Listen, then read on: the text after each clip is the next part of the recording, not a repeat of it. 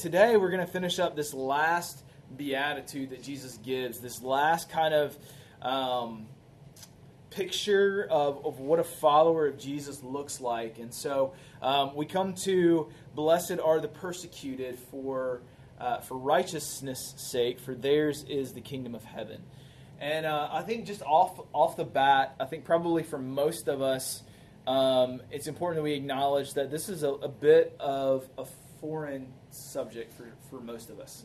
And as I was thinking about and kind of preparing for this and thinking about what that means, I kind of just got to this place where I realized that I've never probably really experienced persecution in that way. I've probably experienced some discomfort or maybe some lack of preference throughout, some of that having to do with me being a follower of Jesus. But what Jesus says here about being persecuted for his namesake, that is a foreign concept, and probably for a lot of us in our country, it's a very foreign idea.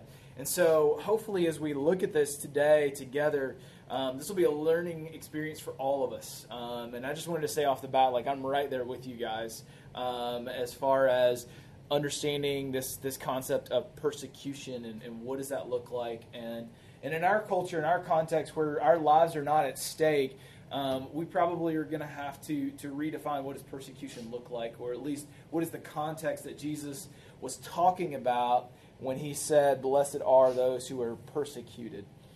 And I think maybe one of the areas that may strike home with most of us today as we think about this is the question, are you good at making enemies?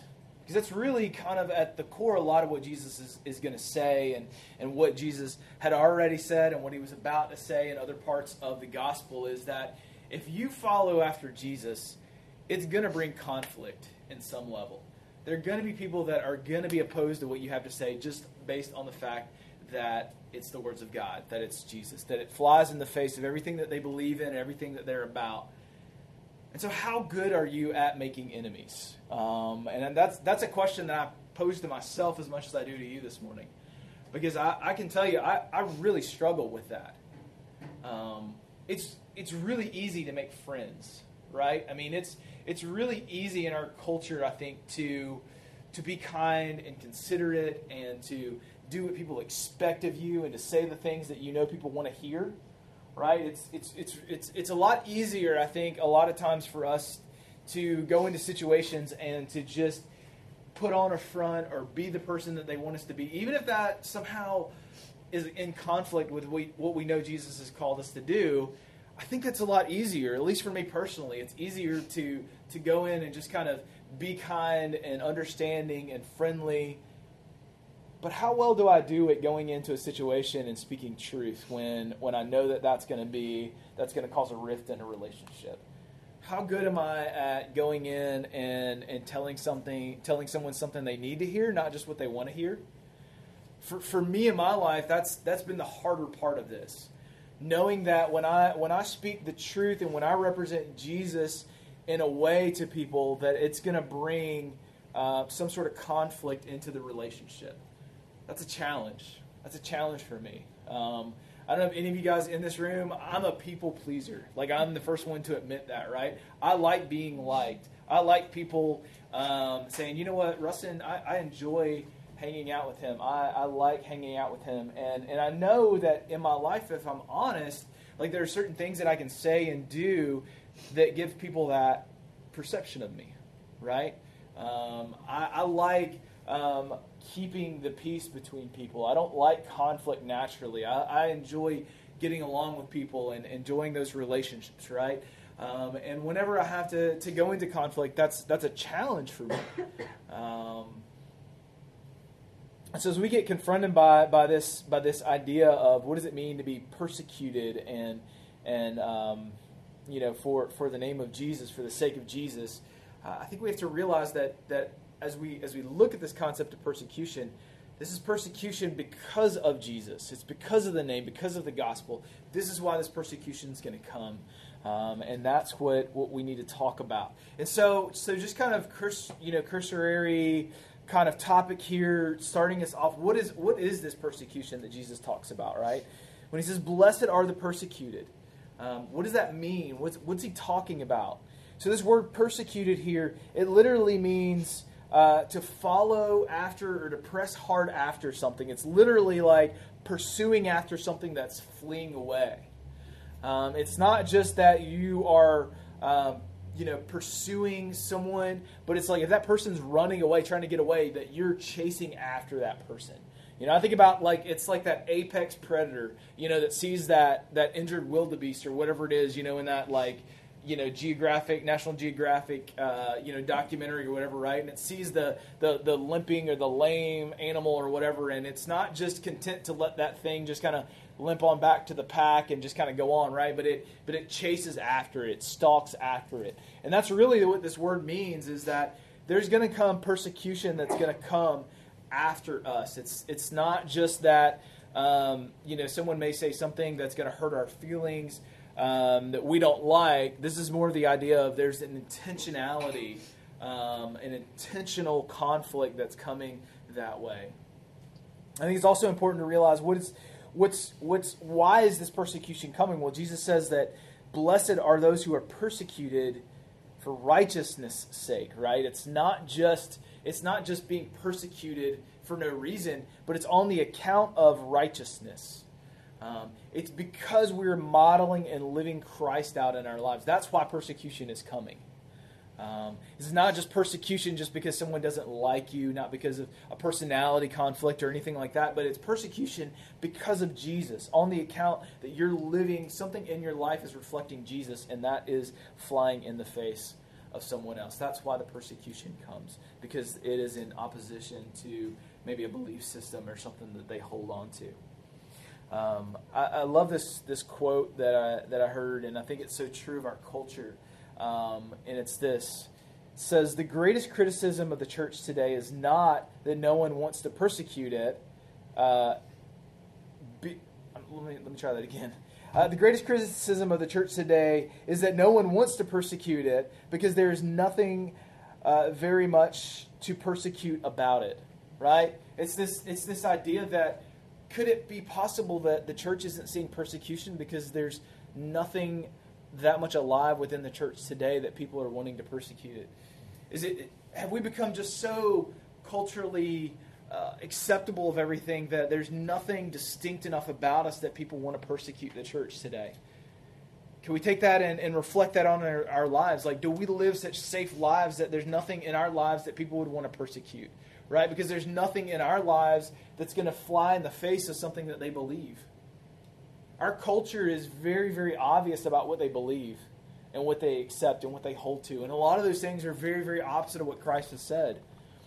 But yet, are our lives lived in such a way that it flies in the face of our culture, that would bring persecution to us? And ultimately we ask, well, why? Right? Why would they persecute us? Right? You think about what we just talked about. Right? This list of what it means to be a follower of Jesus. Someone who is broken over their own sin. Someone who would mourn over their own condition and realize that, you know what, I bring nothing good to the table. And that would then lead that person to become meek.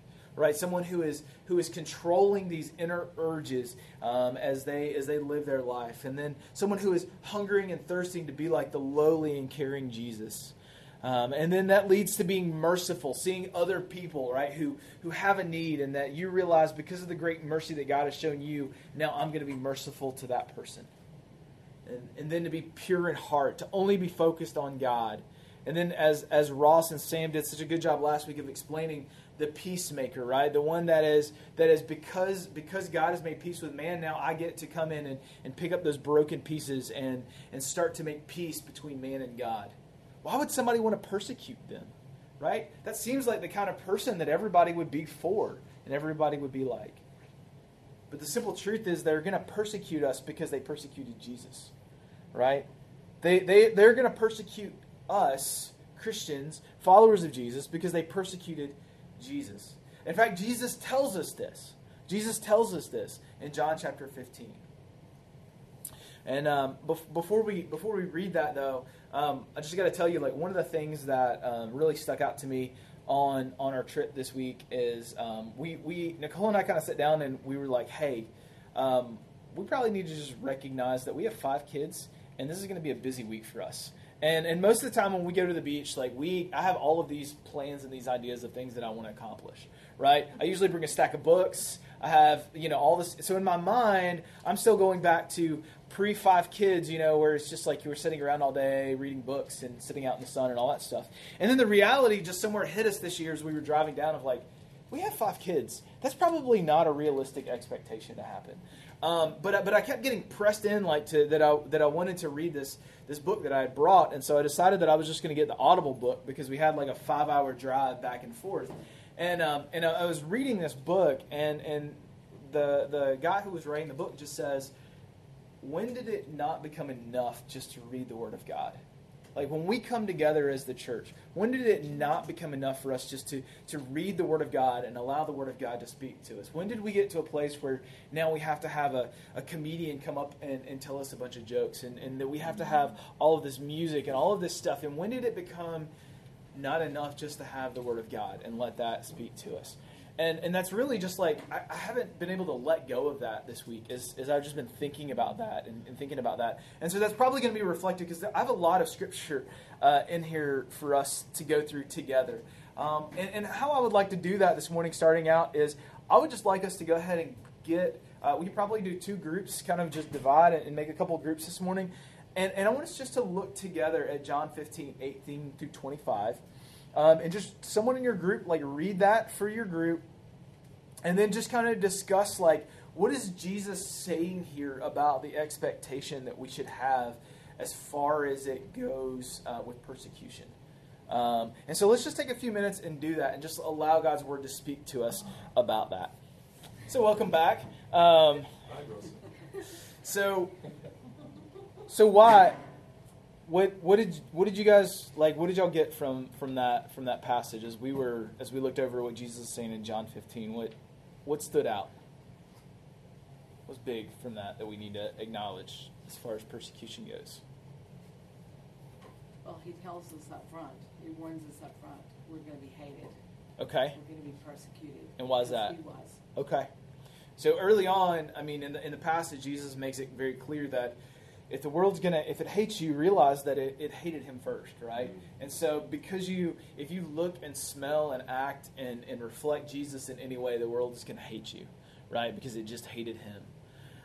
And I think that drives us to the next question we need to look at as we look at persecution is, well, why did the world hate Jesus, right? Why was Jesus so persecuted, right? Because if what our kids' storybooks about Jesus is true, right? If he's just this very gentle and docile kind of man with long flowing locks that just picked up the children and had all of these tender moments, like what about that do people hate?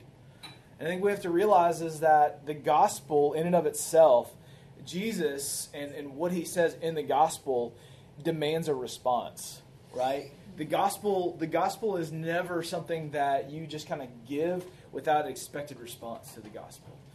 Whenever the gospel is given, there has to be a response, either accepted or rejected. And I think that's what the world was so counter to because if you accept it, it requires a confession and a repentance, right?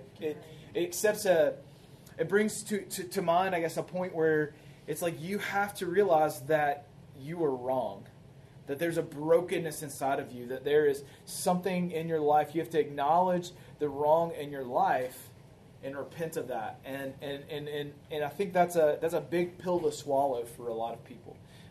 We saw that with the religious leaders as in Jesus' day, right? When Jesus would call them hypocrites and brood of vipers and all of these other names, right? Because they weren't willing to admit that the way they were living was not truly for God, but for all of these external reasons. And so if you accept the gospel, it's going to bring this idea of confession, repentance, and so many people are just not willing to admit that they're wrong. I think we just live in a culture that just kind of exudes this idea of like, no one's ever really wrong.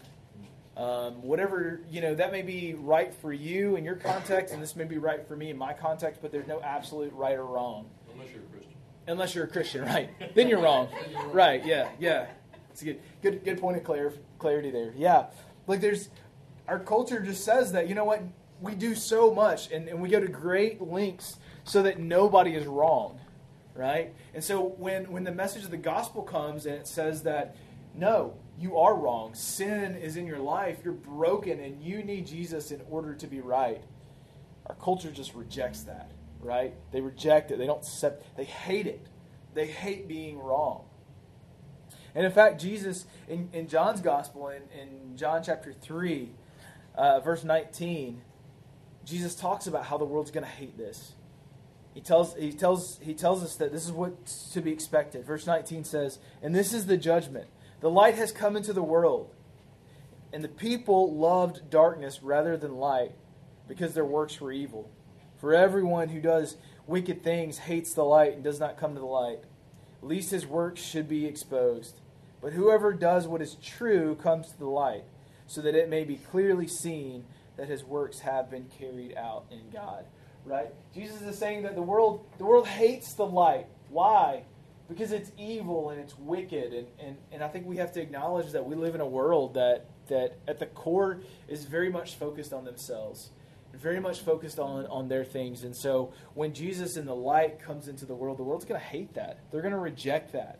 And so because they reject the gospel and because they reject Jesus, then those that come and carry the flag, that come and carry the name of Jesus, are also going to be rejected. I think another aspect of this that's important for us to understand as it relates to persecution is also, what is persecution not? Right? Because we've talked a little bit about what persecution is, but I think it's also important just very practically as Christians that we realize that there are certain things that happen in our life that are not persecution. And so one of those is that there is this just result of living in a broken, fallen world. And so there are things in our world that are just broken and not the way they should be. And that's not necessarily because of persecution. You lose a job at work. That may not be because of persecution. That may be because of broken things in the world, or broken choices that we make, our own sin even in a lot of ways, right? Your boss may not hate you because you're a Christian.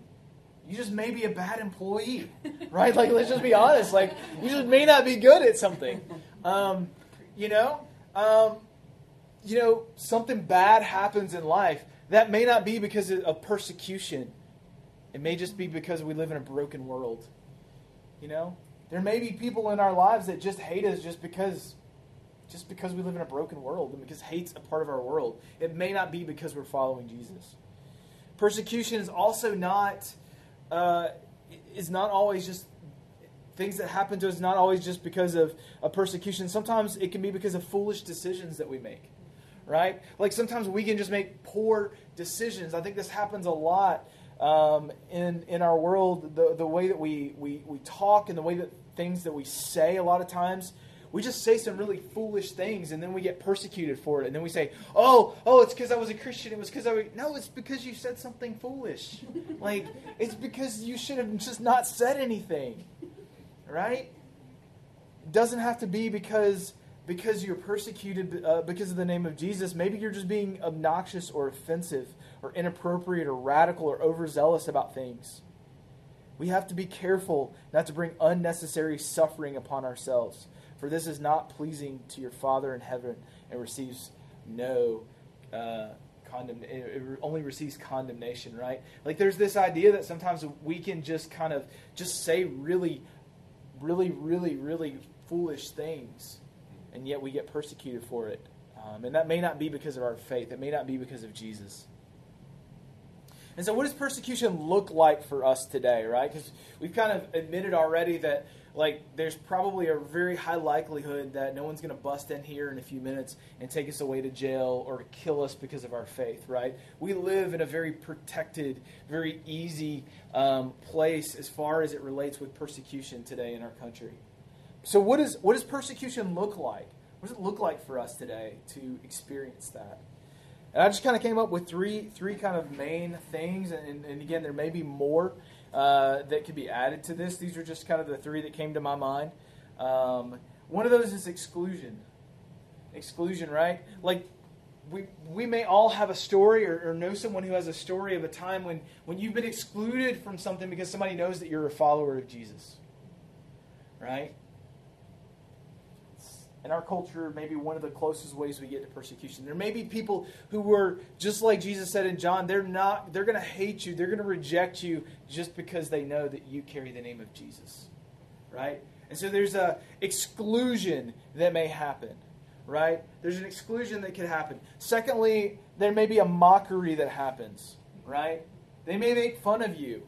In our culture, there may be times that people are going to make fun of you because of what you hold true, because of things that you hold to. They may call you things like old-fashioned. They may call you things like a Jesus freak or a Bible thumper or something like that, right? And so there may be mockery that comes in the form of persecution in our culture today. And then finally, separation. Separation. There may be this idea that you may have to separate yourself from things that the world is doing, and that may bring some sense of persecution. But practically, that's kind of what it looks like for us today.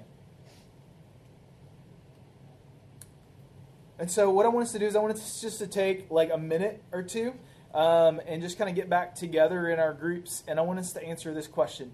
Have you known anyone or have you personally experienced persecution for your faith? Has there ever been a moment where you've experienced any of that based on your faith? Or maybe it's somebody that you know that's been persecuted in a way for their faith. Let's just talk about what that looked like for just a minute and we'll come back together, okay? And so hopefully that gave you a little bit of time to talk about. I think just kind of overhearing what everybody was talking about. I think it would be fair to say, like we said in the beginning, like we probably never experienced harsh persecution or things maybe that we fear our lives, but definitely these ideas of exclusion and separation and getting made fun of. We even talked about loss of relationship is another big piece that happens sometimes, is that if you're committed to following Jesus, that can somehow break friendships and relationships. And so Jesus says that blessed are those that are persecuted, right, for righteousness' sake, for following after Him, for living a righteous life that is honoring to God. And then He gives the promise, right? He says that the promise is that theirs is the kingdom of heaven. Now that should trigger something in our mind, right? Because that goes back to the first promise that He made for blessed are the poor in spirit. And I think what Jesus is doing is he's tying these two together. Like there's something about this idea of being spiritually broken that plays into this idea of being persecuted. Like these promises go together. He's kind of starting and ending with the same promise. And I think it's just this reminder that, yes, things may be tough now and as you're going through this persecution, but look to the future, right? Because there's something that's greater that's laying ahead of us, right? And He promises the kingdom of heaven. And so just as a reminder, what we talked about when we were talking about the poor in spirit, we said that the kingdom of heaven is this place, this sphere, right?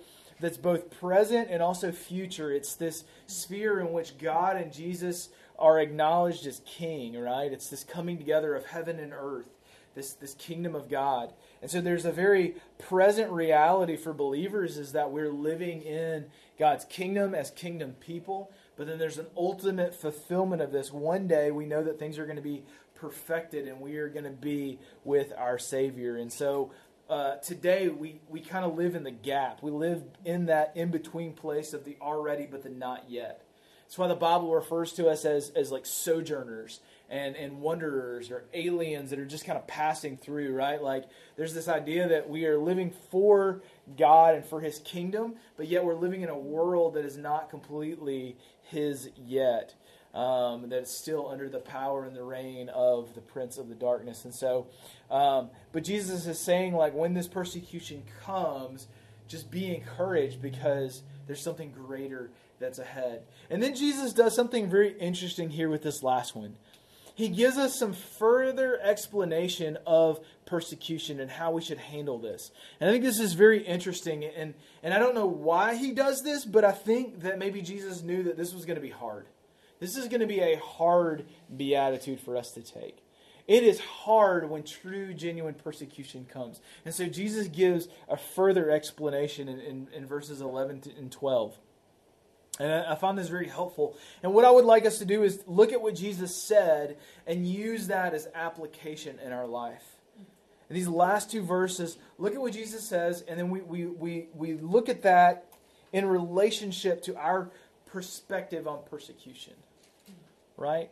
I think perspective is so important when it comes to persecution. And even though most of us will probably never experience a point where our lives are on the line, when we go through those situations, those loss of relationships, or those moments where we're isolated, or those moments that we're getting made fun of for our faith, I feel like our perception on that persecution is what makes all the difference. Am I going to look at this persecution? Am I going to allow it to defeat me and kind of render me useless for the gospel? Or am I going to look at it in the context that Jesus says here? And I'm going to allow that to kind of push me in my faith to following closer and closer after God. And so what should our perspective be on persecution? Well, I think first and foremost, we should expect persecution. It's the first thing Jesus is going to say, right? He says in verse 11, "Blessed are you when others revile you and persecute you and utter all kinds of evil against you falsely on my account." There's this idea that we need to be expecting that it's going to come, right? We shouldn't be caught off guard. But if we live in such a way that we reflect the gospel, then we should expect those things to come. And so let me just ask you, I'm asking myself in the same moment, like, how do we view it when other people insult us? Right? How do we take that? Right? It's hard. It's hard when somebody says something hateful about you to take that reflectively and say, you know what? I should expect that because I'm a follower of Jesus. Right? In that moment, like, I just want to lash back out at that person. But how do I view that? Do I view that as a mark of, hey, I'm actually following Jesus in the way He's called me to follow Him? How do we handle when somebody attacks us, right? When they make a personal attack, when it seems like they have a personal agenda just to tear us down to the lowest point because of our faith, right? I go back and think about that word for persecution, and I think about that predator that's just constantly pursuing its prey until it kills it, right? How do I react in that moment when I feel like that there's somebody else that's just constantly trying to attack me? Do I say, man, I should expect this because I'm a follower of Jesus? Or do I let it get me down? Makes me useless for the gospel. And then how do we react when other people lie or accuse us? And I think that may be one of the hardest parts, right? If you've ever been in a situation in your life where someone has falsely accused you of something, like, that's hard. That's hard to walk away from. That's hard not to just let that kind of consume you, right? But if as what Jesus says, if it's true, then people are going to do that. They're going to make false accusations against you on His account, right? They're going to come up with things and say things that aren't true about you. And in that moment, are we going to be able to stand in that moment on the conviction and the truth of what we know is true in Christ? Or are we going to fall under that person's accusations and under their lies? See, we got to remember that, just like we said a few minutes ago, they are doing this because they've rejected Christ. They did all of those things to Jesus. They reviled Him, and they hated Him, and they persecuted Him. They made up false things about Him. And so we should expect the same thing to be true of us. I just want to read another place in the Gospels that Jesus talks about this. As Jesus is getting ready to send out His disciples to go out to the world and to start their ministry, to start ministering to the world. In Matthew chapter 10, verse 16, here's what Jesus says. He says, "Behold, I am sending you out as sheep in the midst of wolves. So be wise as serpents and innocent as doves." I love that perspective that Jesus gives there, right? There's this idea that as we go out into the world, like, I'm going to send you out as sheep, as these helpless sheep in the midst of these ravenous wolves that are just going to consume you. And so what does He tell you to do? He says, first of all, He said, you got to be wise as serpents, right? The serpent was like the wisest animal in the culture, right? And so we got to be wise in what we do. We can't just make foolish decisions, but at the same time, we have to be innocent in our approach to that. Just because someone is making up false accusations and just because someone else is being hateful to us doesn't give us the right to turn around and do the same to them. But we must be wise and gentle in our approach. Verse 17, "Beware of men, For they will deliver you over to courts and flog you in their synagogues, and you will be dragged before governors and kings for my sake, to bear witness before them and to the Gentiles. And when they deliver you to the kings for my sake, when they deliver you over, do not be anxious for what you will speak or what you are going to say. For what you are going to say will be given to you in that hour. For it is not you who speaks, but the Spirit of your Father speaking through you. Brother will deliver brother over to death, and father his child, and child will rise against his parents and have them put to death. And you will be hated for my name's sake, but the one who endures to the end will be saved. When they persecute you in one town, flee to the next, for truly I say to you, you will not have gone through all the towns of Israel before the Son of Man comes. A disciple is not above his teacher. There we get that phrase again. Nor a servant above his master. It is not enough for a disciple to be like his teacher and a servant like his master. If they called the master of the house Beelzebub, how much more will they malign those of his household? Right? We need to expect persecution, that it's going to come. Right? That's the first perspective we need to have is we need to have an expectation so that when persecution does come, we're not caught off guard. Right? I think there is a witness that we bring to the world when the world persecutes us and we're able to stand in the persecution, standing on who we are in Christ and withstand that persecution. There's a testimony to the world that happens in that moment. It's not an easy testimony, but I mean, if we look across our world and we look across Christians in our world, right, some of the strongest testimonies that we hear are those that stood strong in the face of persecution. And so we should expect persecution. But also we must keep our focus on the future. Right? We must keep our focus on the future. In verse 12, Jesus says, rejoice and be glad, for your reward is great in heaven. Seems like a paradox, doesn't it, right? Rejoice and be glad in persecution. I don't remember the last time that someone made fun of me and I was just like, thank you, Lord. I needed that today. Just thank you for that person really humiliating me and making me feel awful or making fun of me, right? But Jesus says that we need to be glad and rejoice, right? Because there's something greater that awaits us. And I think that's the reminder that and I think that's one of the beautiful things about the church of when we come together is that it's this reminder. We get to come together and remind one another that we're living for something greater than just this life. And as great as this life is, and as great as the things are that we get to experience in this life, like ultimately the mark of a Christian is someone who lives for something greater, right? We're not living for what we can see. We're not living for what's at this present time. It reminds me of when we were studying Romans chapter 8 together. And in verse 18, Paul says, for I consider the sufferings of this present time are not worthy comparing with the glory that is to be revealed to us. He goes on, he says, for creation waits with eager longing for the revealing of the sons of God. For the creation was subjected to futility and not willingly, but because of him who subjected it in hope, that the creation itself will be set free from the bondage to the corruption into obtaining the freedom of the glory of the children of God. Verse 22, for we know that the whole creation has been groaning together with pains of childbirth until now. Verse 23, though, Paul says, and not only the creation, but we ourselves who have the first fruits of the Spirit groan inwardly as we wait eagerly for adoption as sons, the redemption of our bodies. For in this hope we were saved. Now hope that is not seen is not hope. For who hopes for what he sees? But if we hope for what we do not see, we wait for it with patience. So this idea that, man, we have this hope within us as followers of Jesus. And even though persecution may come, we have to keep our perspective on what's ahead of us. We have to keep our perspective on what's coming one day. And that's how we can be glad and have joy in the midst of persecution. Is when our hope is not on our present circumstances. And that's really hard when it comes to persecution, isn't it? Like, think about that for just a minute. Like, it's really hard to be in the midst of humiliation or be in the midst of persecution and not have all of your thoughts put on that, right? I was just talking with somebody about worry, and I'm a huge worrier. It's just like part of my DNA, I think.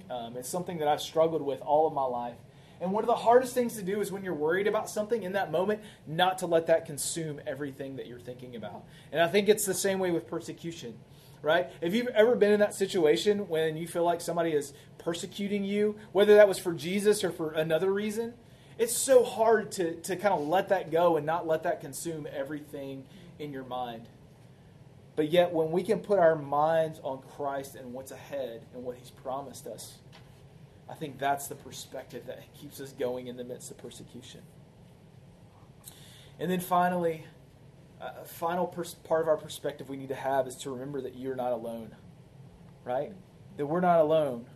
God is with us. Jesus is with us. We have the Spirit living in us. What does Jesus also say? He says, for your reward is great in heaven, for so they persecuted the prophets who were before you. Jesus is throwing out this reminder that, you know what? Persecution didn't start with you. It's not going to end with you, right? And there's something that can build our faith when we can look back to the saints that have gone through persecution before, and we can look to them and to their testimony that can strengthen us in that moment. When we can go back and we can look at the stories and the testimonies of those men and women who laid down their life gladly for the sake of Christ, we can be strengthened in our faith. I love how the writer of Hebrews, in Hebrews 11, which is sometimes referred to as the Hall of Faith, the great chapter on faith, as the writer records some of the things that happened, some of the persecution that came to these saints that came before us. Hebrews 11, starting in verse 32, it says, "And what more shall I say? For time would fail me to speak of Gideon and Barak and Samson and Jephthah, and of David and Samuel the prophet, who through faith conquered kingdoms and enforced justice and obtained promises and stopped the mouths of lions and quenched the power of fire and escaped the edge of the sword and were made strong out of weakness and became mighty in war and put foreign enemies to flight. Women who received their dead back by resurrection."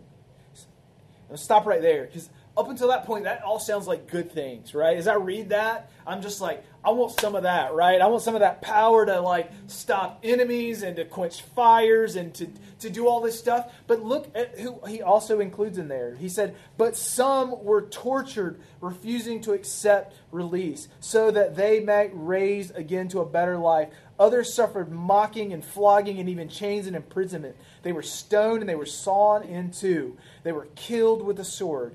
They went about in skins of sheep and goats, destitute, afflicted, and mistreated.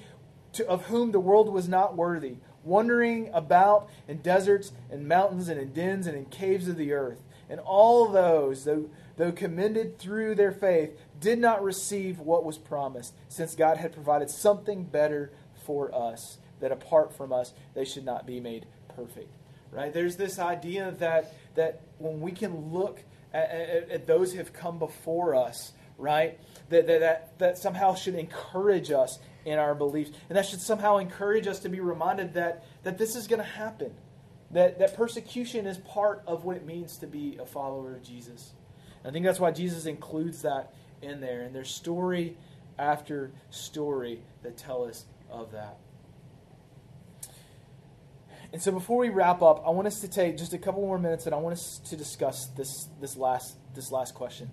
And that question is this: what is the one thing, or what are some things that we need to do in our lives so that we become known as followers of Jesus? Right? We said in the beginning that a lot of times we may not receive persecution because the world may not see us as followers of Jesus. Right? One of the reasons we may not be persecuted, we may not feel persecution, is because the world doesn't know, right? Because our lives are not lived in such a way that they just scream of Jesus. What are some things in our lives, and I want us just to take time to discuss that we can do to help others know that we follow Jesus? And all the while knowing that may bring persecution. And so let's just take a couple minutes and discuss that last question together. Well, Right.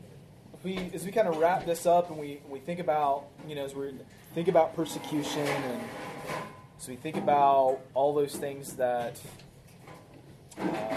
go into that, we think about our perspective on that. We were just talking about,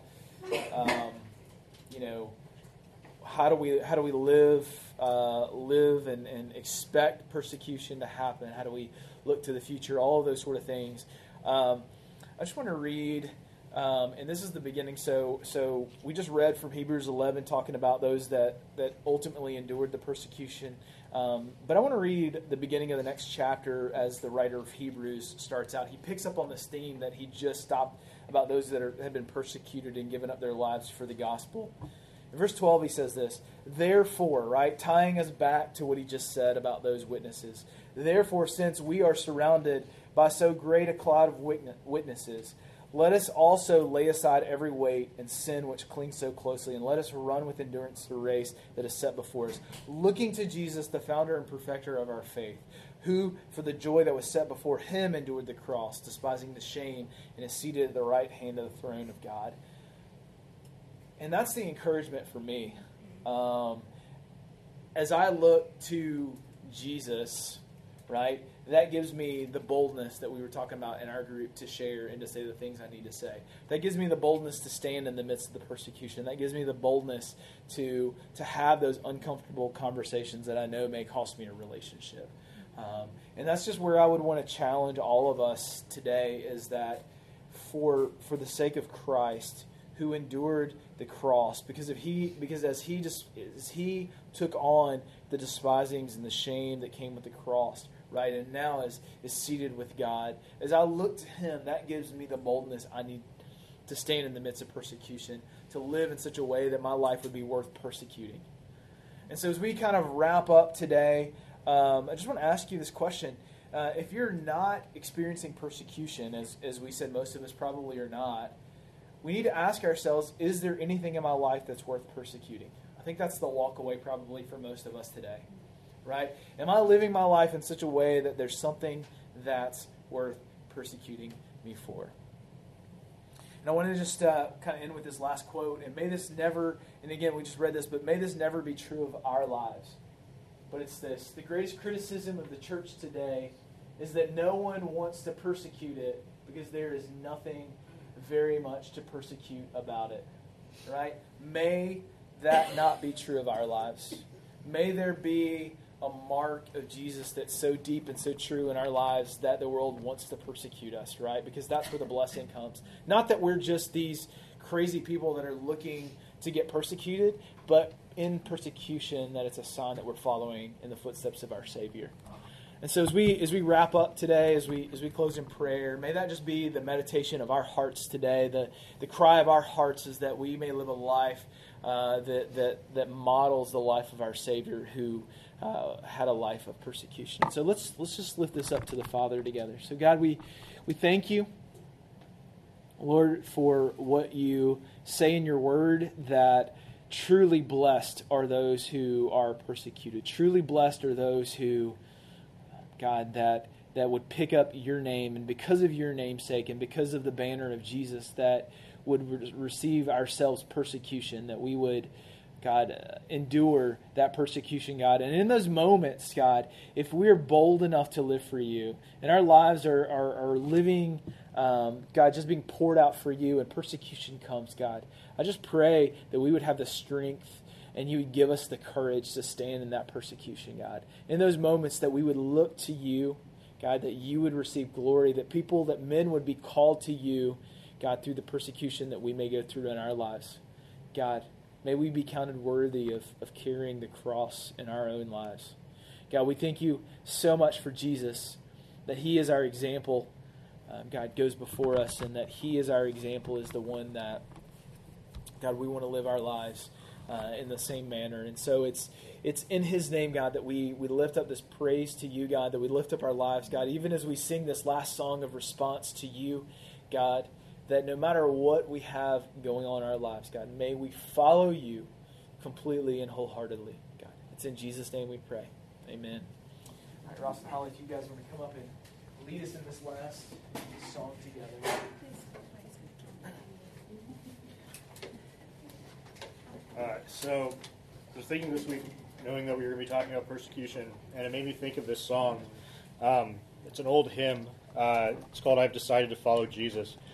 but the story behind it is really cool and has a lot to do with this idea of persecution and standing up for what you believe in. So the story takes place in the 1880s in India. There was a Welsh missionary who went to the area of Assam in southern India. And after years of living in this area, he only had one man actually convert and decide to follow Jesus. His name was Nuksang. He's from the Garo tribe. And so this Welsh missionary returned and left. And the local tribal leader found out about this guy that had joined the followers of Jesus. And so he brought this man's family before the tribe and was going to execute them. And went to Nuksang and said, you need to give up and stop following Jesus. And people that were there reported that he said, I've decided to follow Jesus, no turning back. And at that point, the tribal leader killed his children in front of him. And again, asked him to give up his following of Jesus. And then kneeling there, he gestured and said, the world behind me, the cross before me, no turning back. At that point, the tribal leader killed his wife in front of him as well. And again, demanded that he give up following Jesus. And with tears in his eyes, he said, though none go with me, still I will follow. And at that point, he was also executed. Word got back to this Welsh missionary about the story, and he came back to this village, and that tribal leader had also given his life to Jesus because he couldn't understand why this man was willing to die for this person. And so today as we sing the song, I've Decided to Follow Jesus, thinking about the story behind it and singing it out as an anthem when we endure persecution, that we will not turn back as well.